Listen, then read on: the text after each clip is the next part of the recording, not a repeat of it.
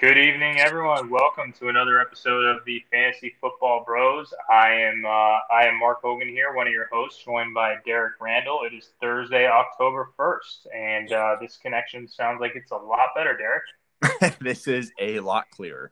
All right, so I don't know what the deal is. I guess you can only exclusively use Anchor through the app. So that's what we'll try and do here moving forward.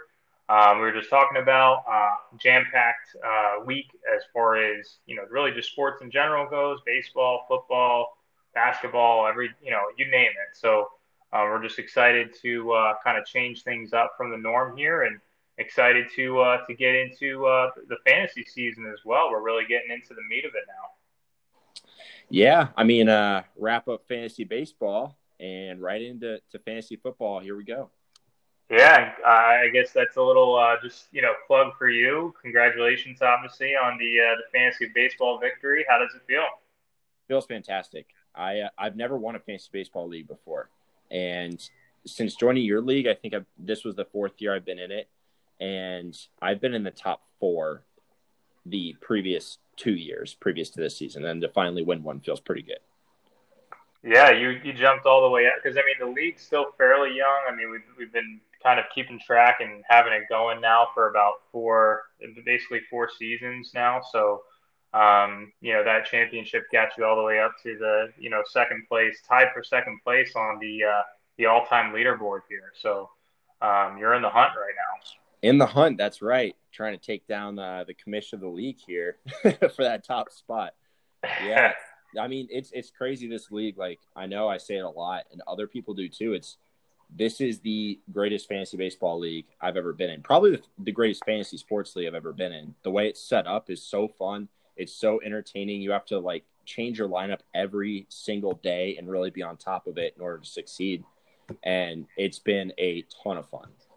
Yeah, we've got a great group going as well. I think we're one team away from having a stacked 12, full 12 person. Like, everyone is, practically professional here at this point. So we're looking for that 12th spot. I think going into next year, we do have one team that's kind of dead weight, but other than that, everyone is intense with it and really active and keeps up with it. So it's going well. So let's get into the John League here.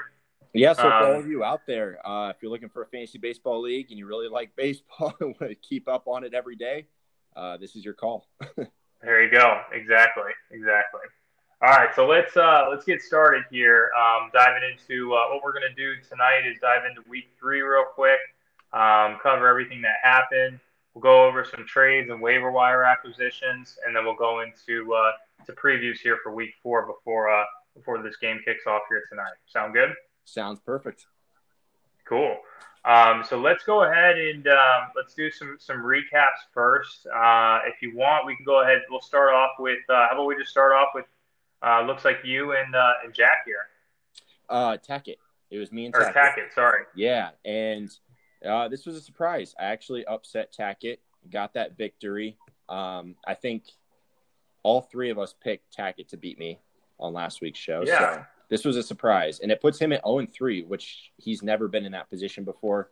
He's a perennial. He usually ends the season with 3 or less losses. So this is pretty big. Yeah, it is. And you had, Mike Davis show up in a big way. We talked about how, we couldn't believe, last week, when we were talking with Dennison, how you grabbed him, before the slate started last week. So he had some nice points for you. And just kind of collectively, you had consistent double-digit points. Your team leader, though, was the Colts defense, kind of a given against the Jets there. Yeah, collectively, my team did really well, except for all of my wide receivers sucked. And, we were expecting that. Say what? We were expecting that, though. We were. We expected them to suck, and they did. But yeah, the Colts defense, they are legit. They are going to be this year's Patriots defense in a way, not to the degree that the Patriots were. But they're going to be the top defense in the league, I think, this year. Yeah, Colts defense definitely will be up there. It's also a product of who they played too. Honestly, moving forward, you can probably pick any defense against the Jets and get some decent points out of them. Although, who knows what will happen with the Broncos tonight, because the Broncos offense is just really, really bad, in bad shape as well. But we don't need to rehash that any more than we already have. But just in general, like, yeah, that's going to be a really strong point for your team. And then, just looking over attack it, I mean, honestly, just what hurt him was John Brown getting hurt here. Definitely. I mean, other than that, I think he would have had me. Yeah, he only lost by 4 points. And I was worried, too, when it came down to Monday night and he had his kicker, Justin Tucker, against me with Travis Kelce. He had a 1-point lead. Yeah. And I was actually worried, which I never thought I'd be saying that, but it is Justin Tucker and what was projected to be a super high-scoring game. And John Brown, did he pull a hammy or something, or did he just get completely shut out by the corner? Who would that be then? Jalen Ramsey? I forget. No, he got hurt. Okay. I mean, Diggs was covered by Ramsey a lot, and actually Diggs still he actually caught like 3 touchdowns in that game, but 2 of them got called back. So, but Diggs actually caught a touchdown against Ramsey. But John Brown, I believe, got hurt there. And I want to say, oh, you know what? He's on the Chargers. Never mind. So, but yeah, I think he got hurt pretty early, and that's pretty much what happened. And then, but I was a little surprised with Joshua Kelly. He got underused, but that was because he fumbled, I think, pretty early in the game there. So those two aspects of this was really the difference maker. Outside of that, I mean, Tackett's team's still in pretty good shape, though. I would argue here. So. Agreed. They're a very surprising 0-3. I think he's going to be just fine moving forward, except for his QB2 is a little shaky. Although Fitzpatrick, he's not been bad. For a while now, he's been pretty good. But who knows when they'll hand over the reins to Tua? We'll see.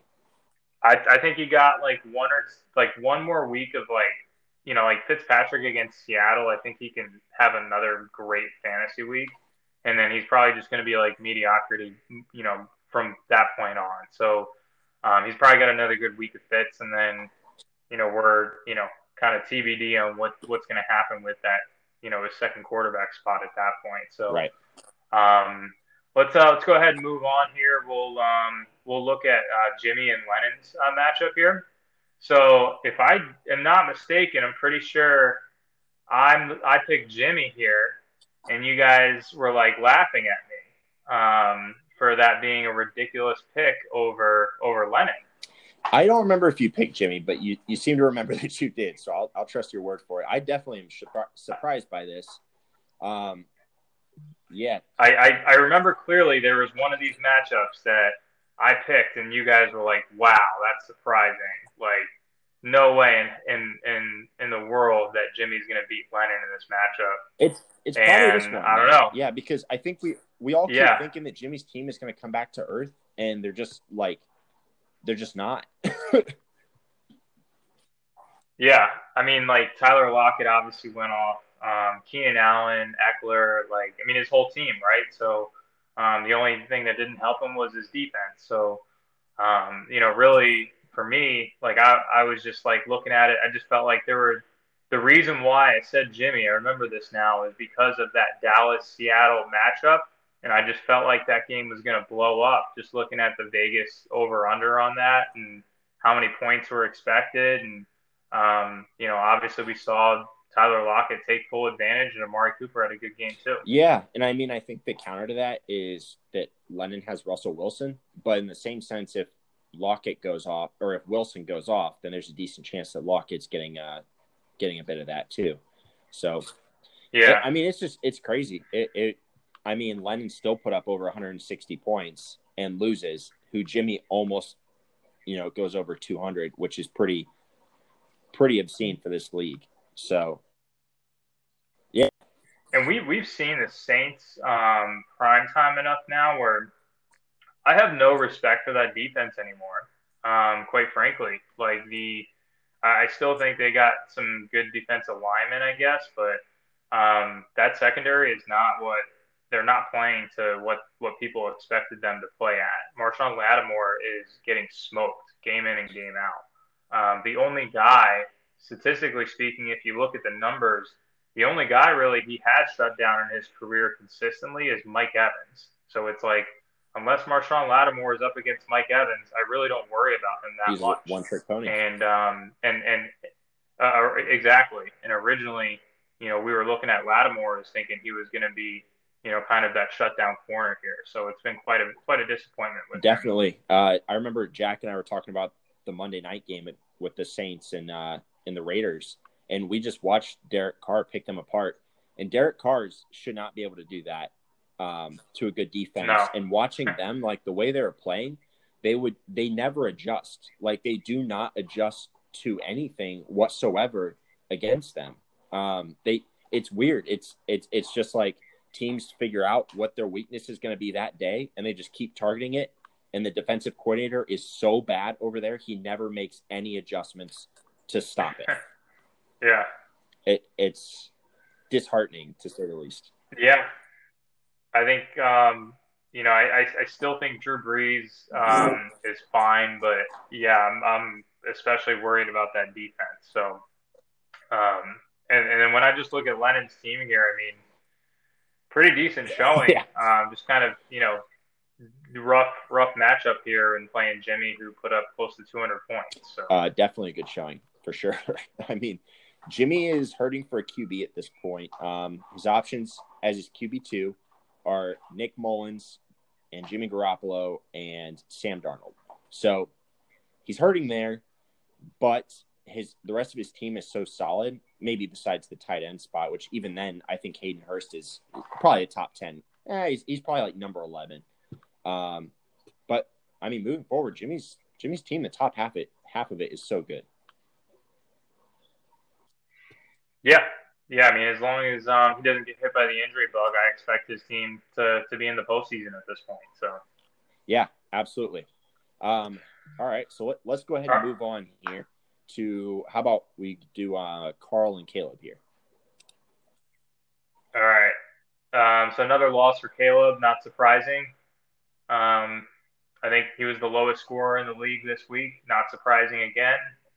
And I mean, he's just really hurting in that running back spot here. So, he's got two good players basically on his team, and Tyreek Hill and Allen Robinson. Matt Ryan, you never know what you're going to get with him. But the rest of this team, I think the highlight really is, he has Mark Andrews.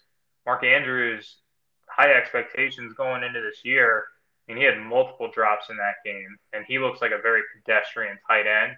It's going to be really interesting to see if this guy continues to fall off, or if he ends up going having a little bit of a positive correction here moving forward. Yeah, I think he was unfortunate in the sense that the Ravens just got completely shocked by the Chiefs. They looked completely underprepared for that game. And Hollywood Brown, who he also has, looked awful, absolutely awful. Yeah. And I do think that we'll see better things from Hollywood and Mark Andrews moving forward. But when we get, to our next segment here, I think Caleb did a lot to address his weaknesses on his squad. Yeah, excited to see what I haven't even looked at the trade. Fantastic. So It'll be a good you'll probably be able to talk a little bit of. Yeah. And then on the flip side here, I mean, Carl's in a decent spot. I'm not like overly enthusiastic about Melvin Gordon. I'm sure now that I say that, he'll go off against the Jets tonight. But I do think his receivers are getting great volume. So I think he's in a pretty good spot with his receivers, and will be in a better spot once Thomas comes back. So I think he's in a decent spot. Definitely. And something that I'm really surprised to see is Joe Burrow appears to be entrenched as a high-end QB2, maybe even a back-end QB1. His rushing ability really provides him a safe floor every week.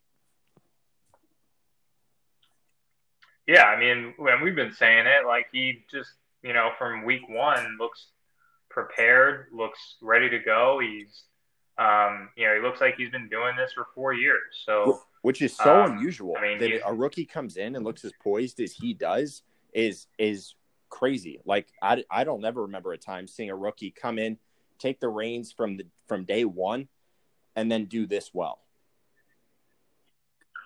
Did Carl trade any of his receivers in all these trades that just He did happened? not. He's got a lot of receivers. I wouldn't be surprised. Um, He I mean, I guess he doesn't really have a reason to trade him, but I could see him moving one of these guys as we progress and a little bit further into the I season. would So like to point out, no offense to Carl, I did approach him with a trade as I do have 2 top 3 tight ends. And I said, hey, Carl, your tight end spot is weak. You have a lot of receivers. I have the two of the best tight ends in the league. Let's make a deal. And his response to me was, I don't care for the tight end position. It's still a position that you have to fill on your roster. I mean, you still need to. he's okay with punting it. I guess that's what we're supposed to get from that is Carl's okay with taking shitty points at the tight end spot. But as Mark just mentioned, Carl, you have some serious wide receiver depth. So it wouldn't have been a bad idea to upgrade at a certain position. I don't mind him holding off though because he doesn't it's not like he's needs to do anything right now. If the second one of those running backs get hurt, he's going to be in a spot where he probably will need to do something. But he's in the present moment not really in a position where he needs to do change anything on his team at all. Yeah, right now he's sitting okay at 2-1, but once the losing streak hits, which it does eventually for all of us, I do think he's going to want to revisit that situation he's got there. Yeah. All right, so let's move on here to Dennison and Jack. So I don't know if I can't remember who I picked in this one. I think I went with you went with Dennison, I'm pretty certain. Yeah. With Dennison, yeah. I think I went with Dennison here. It looks like Dennison made some he put in McKinnon maybe last moment here. I'm trying to figure out over Mixon. So that ended up being the right move, though, right? Right, yeah. I mean, points-wise this week. So that was an interesting move. It was the right move, but still, I mean, I'm kind of surprised with Dak and Ridley. He's just, I mean, AJ Green and Julian Edelman, they're just kind of duds at this point. I mean, you're going to get some productive games out of them, but you're going to get games like this too, where they're just kind of there. They have a presence. They draw some attention, but they're kind of over the hill now. So a little worried about his wide receiver depth at this point. Yeah, and talking with him, he's worried about it too. And Julian Edelman, we did see week 1, his snap counts. Had a big game. Say what? A big game. He had a big game. But in that, he also had some serious reduction in his snap counts. I think he only played 50% of the snaps or something. So it was really odd to see that. And it's almost like it finally caught up with him here in this one. But yeah, it also could be a product of the game because I believe the Patriots did have this one locked up kind of early. So I don't know. Edelman, I think he'll pan out for him in the long run, but he could be one of those guys that you can see a 6-point game followed by a 25-point game. Yeah, I can totally see that for sure. Yeah, I think he kind of still produces at a high clip when he's in, but I agree with you. It's they're kind of workload management for Julian Edelman these days. So, and I would venture to say similar kind of thing for AJ Green, which is why they're not overly exciting to play. And the combination of them, having both of them in your lineup, you're kind of almost guaranteed to at least have one of them not perform, right? Because they're kind of over, they're both old, old receivers. Right, and so. I do think AJ Green, he's fallen by the wayside here, and he looks really bad out there on the field. He's not helping Burrow at all, and they're pretty deep at receiver there. I could see him getting phased out of this offense. Yeah, I mean, he'll have a role, but his role is more of a decoy role more than anything, and he's certainly a shell of his former self these days. Absolutely. And then on the flip side, we got Jack here, who, I mean, this game was one of those that wasn't decided until Monday, and Jack had Lamar Jackson, and it looked like, going into this, Jack should have an easy victory.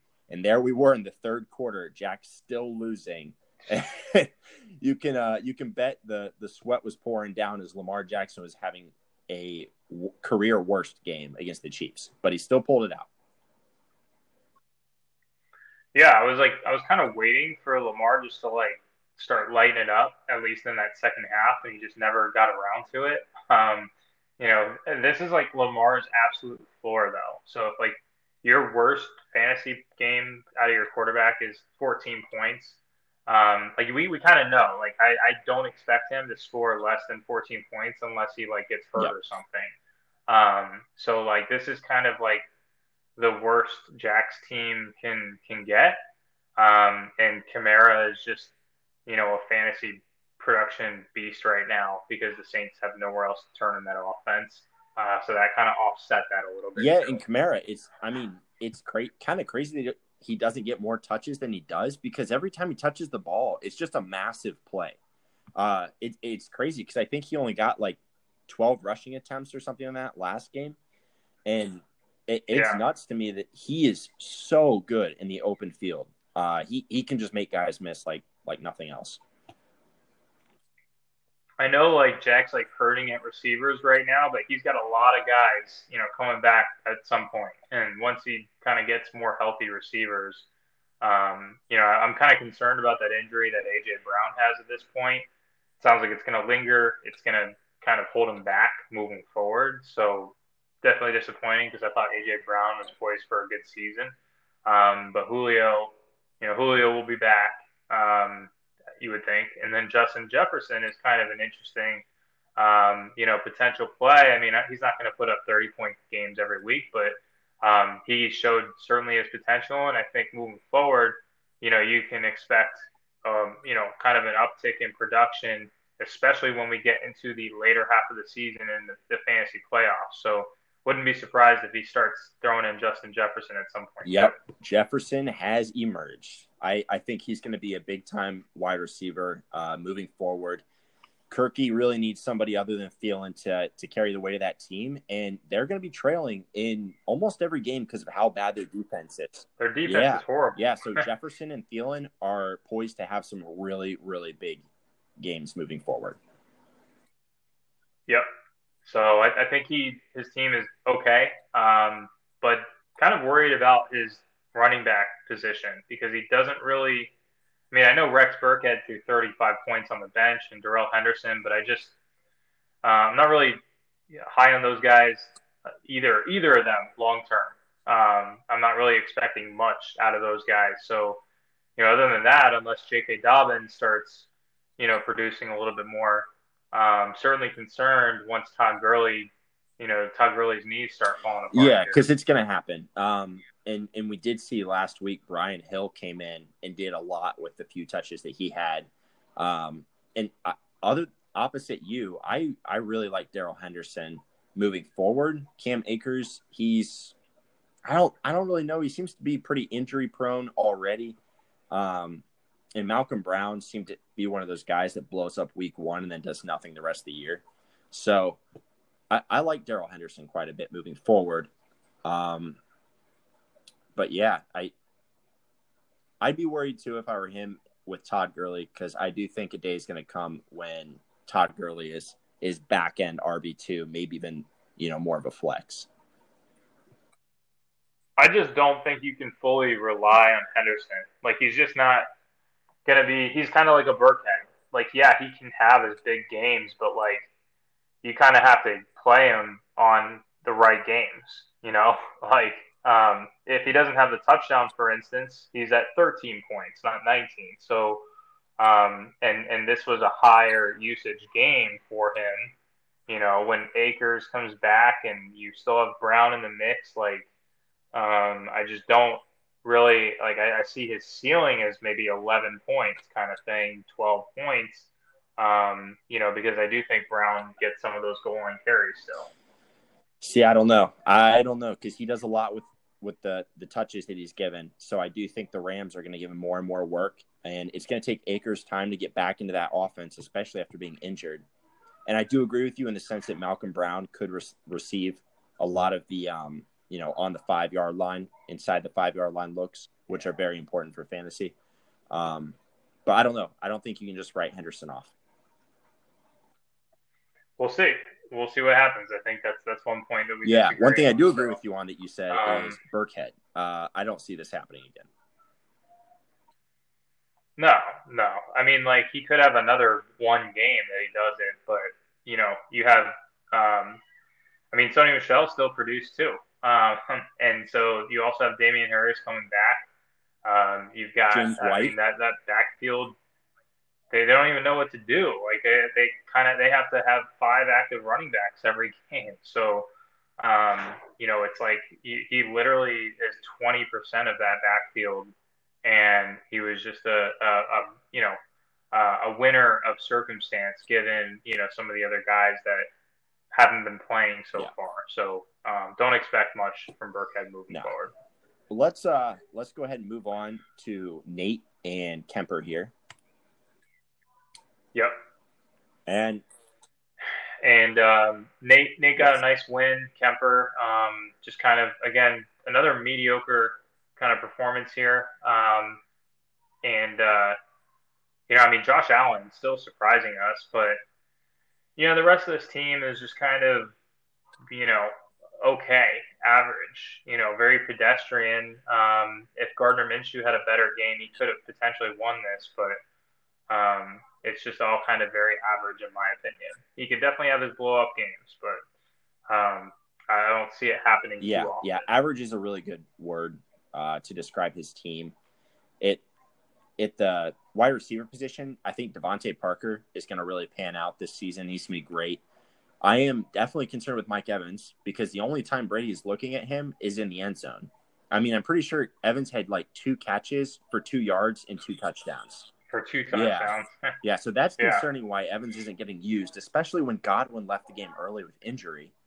But things are looking up for him for David Montgomery because Tariq Cohen tore his ACL and he's done. So, like you said, there's a lot to like here, but there's also a lot that you're like, eh. So I think Kemper's going to have a pretty average team moving forward. Yeah, I mean, I think he's just going to he'll win some games moving forward, but, overall, and I think mainly just because those receivers can all be in blow-up spots, but end of the day, like, I just don't see it kind of all coming together. So, I wouldn't be surprised if he got the very last spot in the playoffs, but, I would say more likely scenario is that he just missed the playoffs. I do think he's going to miss the playoffs. Unless the usage on his team changes. How about we'll look at go ahead and look at Nate's? Nate's team here. Yeah. So this is kind of an interesting team. I mean, obviously Trubisky getting benched. We all saw that coming. I think I literally said, like, I wouldn't be surprised if Foles, got the job, a month into the season. So that's pretty much like exactly what we all kind of expected. But Nate's team is really interesting. He's obviously got James Robinson, Zeke, James Conner. He's got great running back depth. Moving forward, he doesn't really have. I mean, Derek Carr. I would probably just play those 3 running backs, including in that OP spot there. Yeah, I agree. Even though we're not at the waiver wire yet, but Nate did win the bidding for Nick Foles, so he's putting a lot of faith in Foles to be that QB2 that he needs, which I don't think that's a bad place to put his faith. But when you have 3 great running backs like this, I think maybe you do it exactly what you just said and start all 3. Yeah, I mean, I didn't realize he got him, so that kind of throws a wrench in that. But and maybe I think either way, I don't really think I don't know if he did any of those trades, but I do think that holding on to those running backs is, even if you see some points waste away on the bench a little bit, probably the best move because you can never have too many running backs these days. So, and he's in a good spot with Golladay coming back. I'm a little surprised he played Russell Gage over Kenny Golladay. Me too. This past week. I was pretty surprised by that, but it still worked out well for him, I guess. Yeah. All right, so we want to move on to this last one here. Andres, Andres with a big matchup. So I mean, look, like I was kind of like sweating it out, but then I was like I was sitting there A lot. down. I mean, I was down by like 40 points or something like that. And I was like, man, like he had just offered me too, like leading into this week, he had offered me Alan Lazard, um, and I forget who else. It was like Mark Ingram, which, I wasn't excited about Mark Ingram, but Alan Lazard, and Mark Ingram for Terry McLaurin. So I was like, nah, I'm not doing that. I like McLaurin. I'm really high on him. And so I didn't do that. And obviously Lazard went off against me, which I was upset about. But then I was like sitting there going into that Monday night game with Chiefs Ravens, and I was like, I have Mahomes and Hilaire. Like I could put up 60 points, and I pretty much did. So it was just kind of crazy how that ended up panning Yeah, out. absolutely. That was one crazy matchup. Because you were down by, I think you were down 50, if not more, because you've ended up beating it by 8. So, I mean, you have Mahomes put up 40 and Edwards-Helaire with 18 to get you that big win over Andres' team, which Andres is sitting at 1-2, and I know you and I feel very differently about his team. I like his team a lot. I think I might like it even more now after these trades. But that was a big win for you, big time. Yeah, I mean, like I obviously Mahomes is my first round pick, so expecting, I need him to produce, and I mean, it's Patrick Mahomes, so he did, and then Clyde Edwards-Helaire with another 18 points, expected that out of him.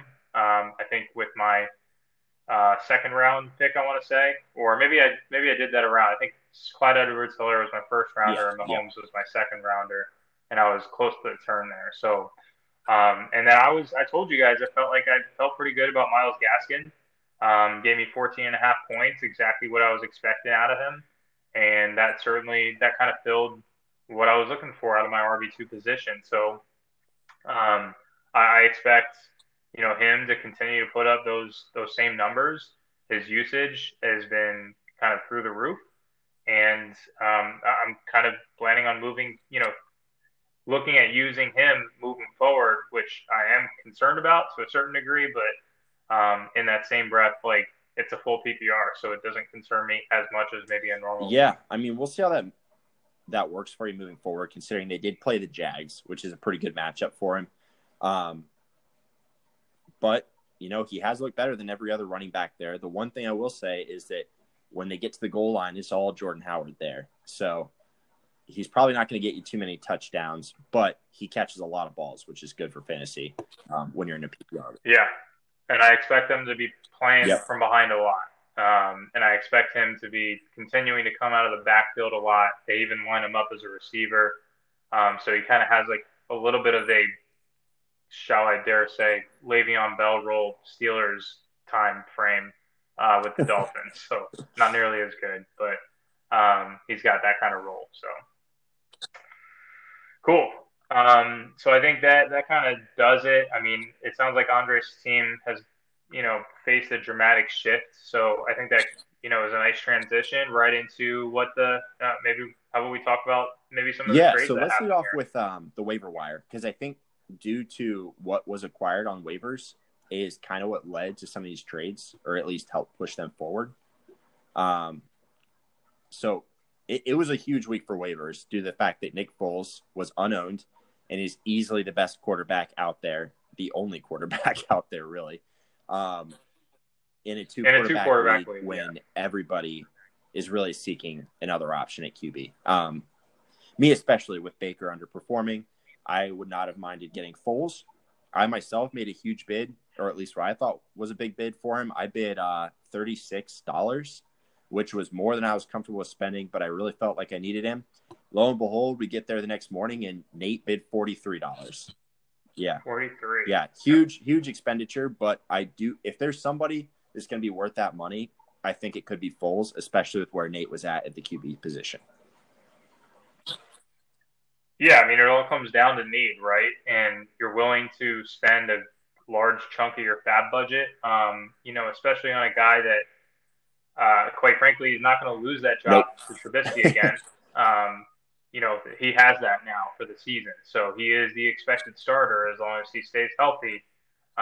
He will have that role for the rest of the season. And, quite frankly, like, you know, those receivers all have a bump.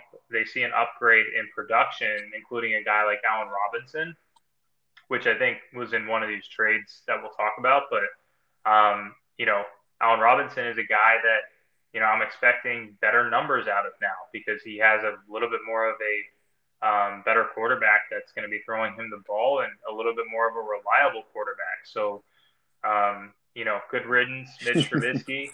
But I think Carl, even though it's overspent for probably a lot of teams, I think in Carl's situation, money well spent, even though it's more money. Like I would, like for instance, my team, I have no reason to spend $43 in my fab budget on Nick Foles. So, but Nate was in desperate need. Yeah. So it all just comes down to need. So he was in a good spot when it come to that, and he was in a comfortable position. Yeah, which then you see talk about need. I'm hurting worse than anybody else at wide receiver, which I've never in my life seen such a thin waiver at wide receiver. So I spent up for T. Higgins. I put 18 on him, which looking back on is too much. I spent way too much. Yeah. I was really just looking for somebody to fill the void for me, and I should have just stuck with my gut, and I got Pascal for 3. And I think Pascal's going to do better than T. Higgins. But, I was feeling desperate, and when I woke up the next morning and saw I won, I didn't feel good about it. So I think that tells you where I felt with that decision. Yeah, and believe it or not, I actually, like, if you look at the offers report, I think this is really interesting. I don't know if you can do it on the app. Yeah, so you can do it on the computer. And I forgot, I actually did bid $28 on Foles here. And T. Higgins, you actually only beat out Nate by $3. So he did bid $15 on T. Higgins. Maybe you guys are onto something with, us just talking about AJ Green kind of getting phased out. Maybe we see a bigger role out of T. Higgins as we move forward. I know that he wasn't getting a lot, but rookies normally don't get a lot in the first couple weeks of the season. So who knows? I mean, maybe it ends up paying off. I've never seen this offer report, and this is fantastic. Like, look at the bidding on Nick Foles. I mean, you bid 28, I bid 36, Jimmy bid 41, and Nate beat him by $2 with 43. Like, that is crazy. Wow. All right, this is really interesting. I've never seen this before, and it's fantastic. I thought it was kind of a sneaky move there, grabbing Damian, Harris. And then Adam Humphries is a little bit of a kind of sneaky. Yeah, Dennis with Damian Harris. So, I like that move a lot. If I didn't have so many receivers on my team, I was going to try to grab him. But good work there because I think that could pan out. But we just talked about that being like a 5-headed monster. So we'll see. Kind of surprised not as many people put in bids for Foles as you would have expected. I thought, everyone would have at least put in one bid for him in the entire league. So, cool. So, do we want to talk about some of these trades now? So these trades, there's 2 trades, I believe. Yes. And really what they are is they're one huge trade. It's basically a 3-team trade, although they both involve Andres. But it's between me, Andres, and Caleb. And what happens is Andres trades Kenyon Drake, Zach Ertz, and Dallas Goedert to Caleb and receives Allen Robinson in return. And then on the flip side, I trade Baker Mayfield, Travis Kelce, and T. Higgins to Andres, and he trades me Nyheim Hines, Kirk Cousins, and Devontae Adams. So I get that stud receiver I've been looking for all season.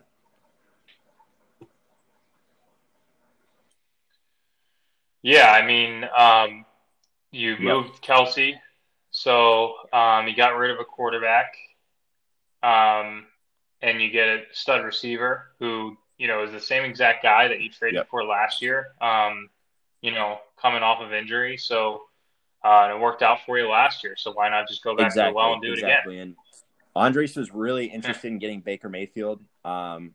He doesn't like Kirk Cousins, which honestly I am not huge on Kirk Cousins, but I know they're going to be playing from behind a lot, and he's going to be forced to throw that ball. So I feel like him and Baker are going to be pretty similar in value moving forward.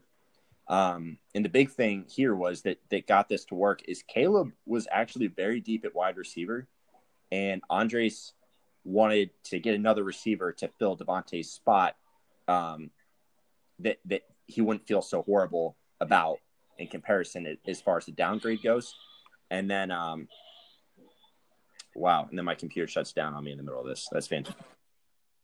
Well, I mean, I would say this, like Allen Robinson, like he's an upgrade though. Like I think that's smart to get a guy like him because you can probably expect a little bit more now out of him moving forward. Where like with Trubisky, it was kind of an inconsistent expectation. Now there's a little bit more consistency there with Foles. So, you're a little bit more willing to move on from him and, combine that with the fact that he traded Ertz and got Kelce back. He upgraded clearly at tight end, from Ertz to Kelce. Not the biggest upgrade in the entire world, but certainly significant. So I think this really, and then, really Caleb just needed help in general, especially running across back. the board. Yeah. So like getting Drake, that helps fill that void that he's been missing. He does get Ertz, which is serviceable. So like I think this kind of works out for everyone here.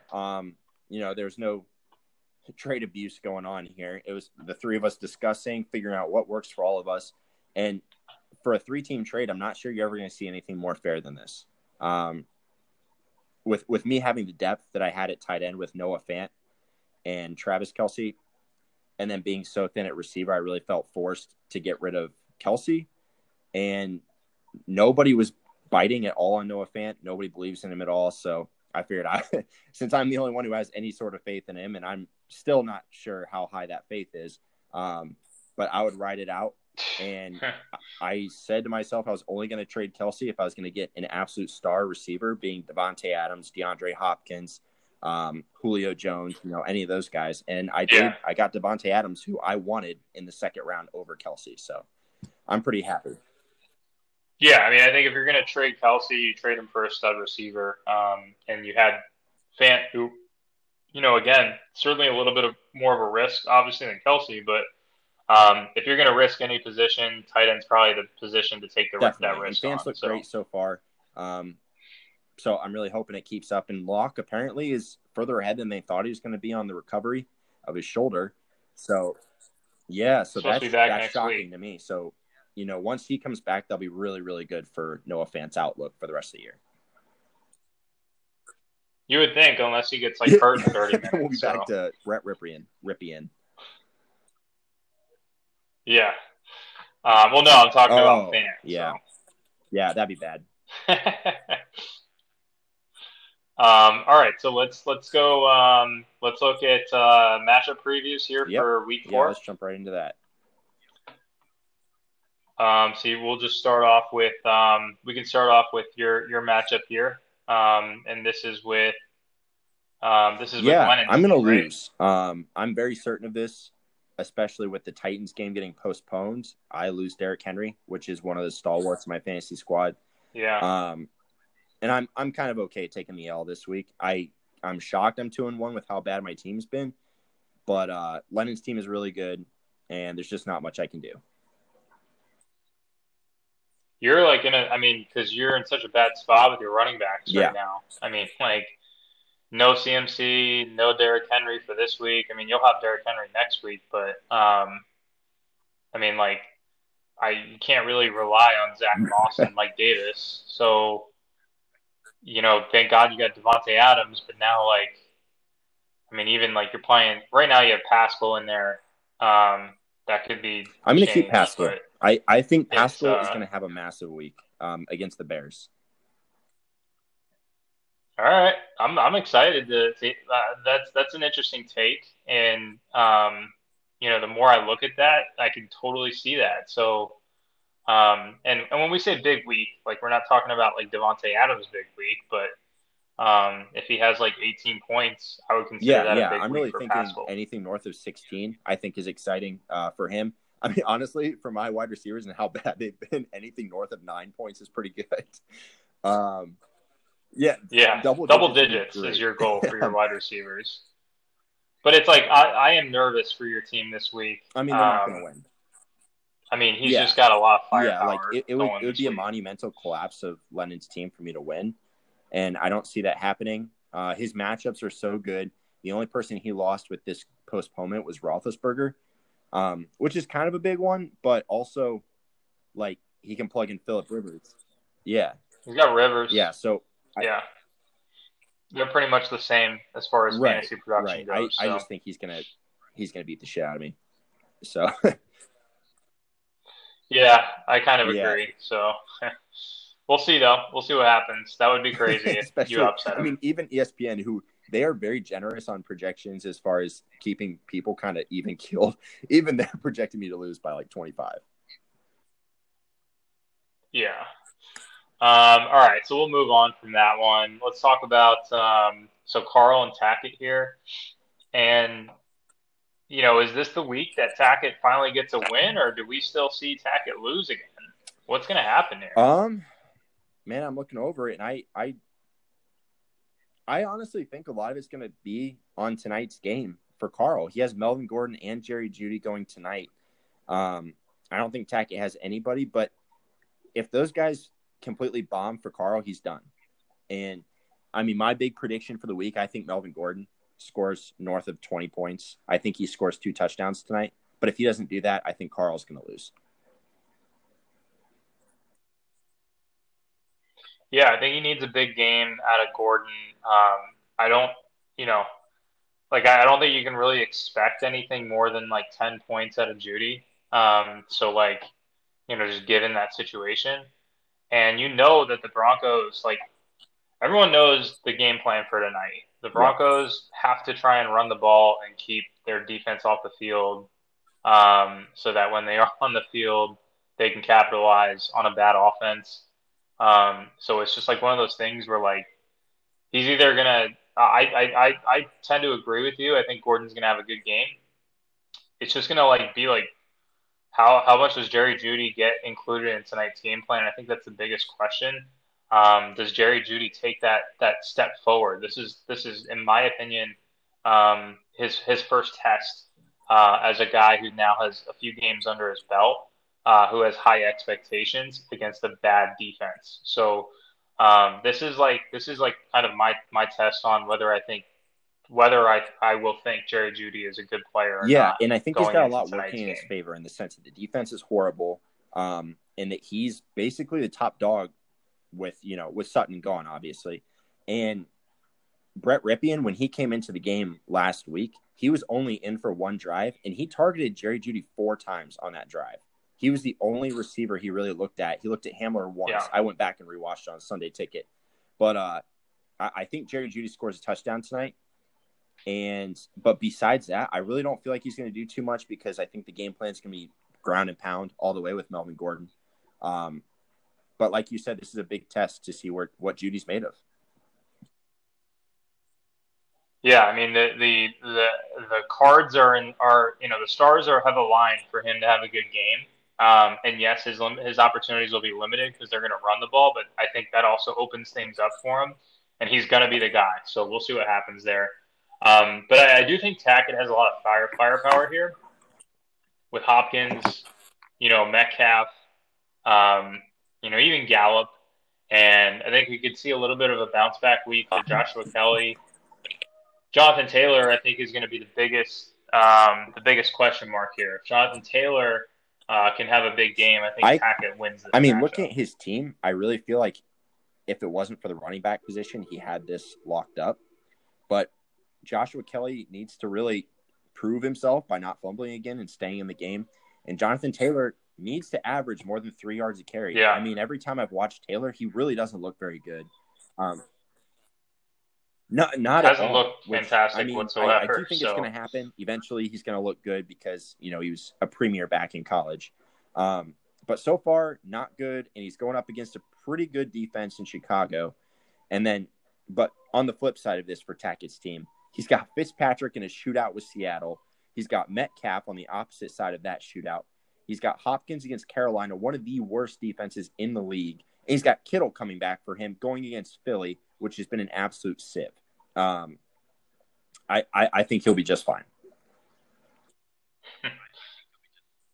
Yeah. So I'm going to take Tackett for his Shocked first win here for this matchup. We'll go Jack and Caleb here. Does Caleb get his first win against Jack? Jack's team has too much firepower. I'm shocked that Jack has 2 losses. There's so much firepower here that I don't see how Caleb could win. But if he was facing anybody else, I think he'd look okay this week. I think like Caleb's team is with that much improved though, and yeah, I mean like Kenyon Drake, you know he that's a buy low candidate. He's going up against Carolina, who has been shredded, you know, on their run defense. Leonard Fournette goes up against the Chargers D line, where every single guy on that D line has been hurt now, so they're banged up. Tyreek Hill can blow up on any given night. And, you know, I think it comes down to obviously what happens with Marquise Brown and Robbie Anderson. Not a great matchup for Robbie Anderson, but Marquise Brown, I mean, like, I totally expect the Ravens to have a bounce back. So, you know, like, there's a real threat here if Lamar ends up hooking up with Marquise Brown on, like, 2 touchdowns. And I could totally see that happening. So, look, I think I'm just gonna say it. I'm going with Caleb for the first win here. There you go. That would be a big upset. Not from projection standpoint, but for what we're sitting here and looking at, I think it'd be a pretty big upset. Caleb beating Jack, but like you said, this trade worked out phenomenally for Caleb. I mean, Kenyon Drake, I think he's on the upswing. The rest of the year, I think he's really going to ball out, especially against this awful Carolina defense. And then he hasn't been playing Robbie Anderson because he's been so deep at receiver. He was playing A-Rob, Tyreek Hill, and Hollywood Brown. Both A-Rob gone and putting Robbie there, it's kind of an even swap, in my opinion. And then he upgrades at tight end by getting Ertz. And Ertz without Goddard in the lineup is fantastic. It's a much better Ertz than with Goddard in the lineup.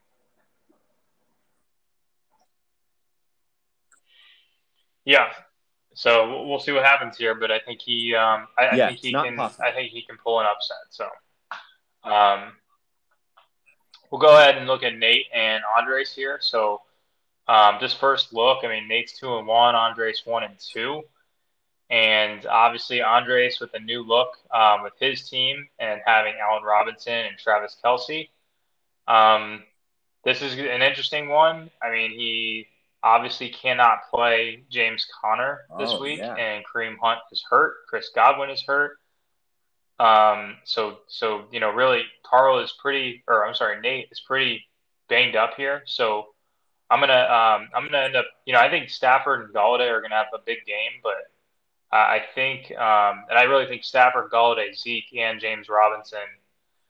I mean, shoot, now that I'm looking at all his matchups, though, I'm pretty torn with this one. I'm not really sure what's going to happen, but my gut tells me Andres here. Derek Carr against Buffalo is not an inviting matchup, and on the flip side of that, Andres has Baker Mayfield against Dallas, which has that's destined for a shootout. And we're going to see at this point if Baker's able to put up north of 20 points. I really question whether he can do that, but against Dallas, he should be able to. And then Andres has Miles Sanders, which going against San Fran's defense in the past, we would think that'd be a horrible matchup. But with all the injuries that defensive line has faced, that's actually pretty inviting. So I think Andres could pull this out. It's going to be close, though. Yeah, I think this is kind of like the matchup of the week because, it's like these teams could go in 2 different directions depending on what happens here this week for both of these teams. Nate wins. He then is considered upper echelon team, in the league. Andres loses, and the slide starts from there. So, we'll look at Dennison and Kemper here. And, really the projections have Kemper, making this a really close game. Dennison's just got a lot of boring guys here. So, And with the loss of Tariq Cohen, David Montgomery gets a little bit of a bump, although they will be working in Patterson. Um, looks like he's got Crowder in there for tonight. We'll see what happens there. I'm going to go with Ooh, Kemper here I'm against picking Dennison, Denison. and Kemper gets the win. I think that this is the week Joe Mixon goes nuts. And it seems like every week the Dallas Cowboys are in a shootout. So Dak, they project him at 20. We could be seeing 39 points again. AJ Green, I do not like at all. That would concern me if I were Dennison. Think about playing somebody else there. I agree with that because it's like if Mixon Right. goes off, then AJ Green is not, right? So, I mean, Definitely. I personally, if Chark is back, obviously I would probably play Chark over Green and leave Edelman in. Um, but yeah, I mean that's probably the direction I would go, especially considering he has Minshew. So, Minshew has a good game, but hooks up a Chark, then that kind of negates, Yeah. that Yeah. that I play there mean, for Kemper. I'm looking at Kemper's team, and the one thing that does really concern me is Montgomery against Indy's D line. They're a really good D line, a lot of talent. So I don't think he's going to get much on the Yeah. ground. A lot of his production is going to depend on if he's involved in that passing game with no Tariq Cohen. Um, Yeah. Now that we're like kind of looking at this and diving deeper, I think I'm gonna awesome, switch my because pick. I'm I gonna go do with think this Dennison is the way here. to go. Yeah, I'm looking too at Mike Evans against the Chargers, and the All right. Chargers have a great cornerback group. So an underutilized Mike Evans, plus he's against a good corner. Yeah. I don't see him doing much. Yeah, I'm gonna go. I'll switch over to Dennison because I think he'll probably not play AJ Green. But if Dennison plays AJ Green, then he could kind of Yeah. hurt himself there. So And we'll look at me and Jimmy here. So the projections have us really close. I'm not really. I mean, like it's just like with Mahomes and Kyler Murray, like I feel like I'm always in it, right? And it just comes down to like I think Clyde Edwards-Helaire will always have a good amount of points. Just going to come down to what Miles Gaskin. I think Miles Gaskin continues here with Thielen, DJ Moore, and Terry McLaurin. I gotta follow Terry McLaurin because he just got bumped down to questionable. So that's pretty concerning. I might have to play someone else in that spot, maybe a Hardman. ooh, But then I'm playing three Chiefs, which I don't mind because it's the Chiefs. I'm gonna just go. I'll go with my team here. I feel good about it, but like Jimmy's team is definitely, obviously very definitely. scary. I So This one's really a toss up because I like your team overall, but McLaurin against Baltimore, plus he's hurt. I don't like that. And man, the New England matchup is for your Chiefs players is concerning. I do think that DJ Moore is going to ball out. Their see, I'm not defense is that great, and concerned about this it could though. be a pretty low scoring game. I think. Um, man, I like Jimmy in this one. I like his matchups better. For me, I just can't mix It's in low scoring with Chiefs offense. Like it just doesn't. It's oil and water. It just doesn't go together. And like I think that where I kind of trump him is just having Kyler Murray in that OP spot against Nick Mullins. I mean, all of his guys really have to show up. Like he just has to consistently have all of his guys shows up. If he has one or two guys with duds, like my quarterbacks just put me with a very high floor. So um, if my guys, if my receivers, if Thielen has a big game, which I personally expect Thielen to have a big game, and I actually think that DJ Moore will have I agree. a finally a breakout game for this year. So, I got to figure out what I'm doing with my tight end spot and with McLaurin's spot as well. Probably gonna have to play two other people there, but that's kind of why I feel personally I am going to take my team here All right. just because of Yeah, my I'm quarterbacks. pretty So torn, but I think I'm going to go Jimmy. Just I like his firepower quite a bit. Cool. All right. So another great week, another great episode. It looks like really some big time matchups. I mean that's another big one, 2-1 versus 3-0. So the season's getting interesting. We're getting into the meat of it, and really excited to see what Absolutely. It's happens bound to be an here for exciting week week four. and a really, really, really big one for the standings because this is where some teams can really separate from the pack.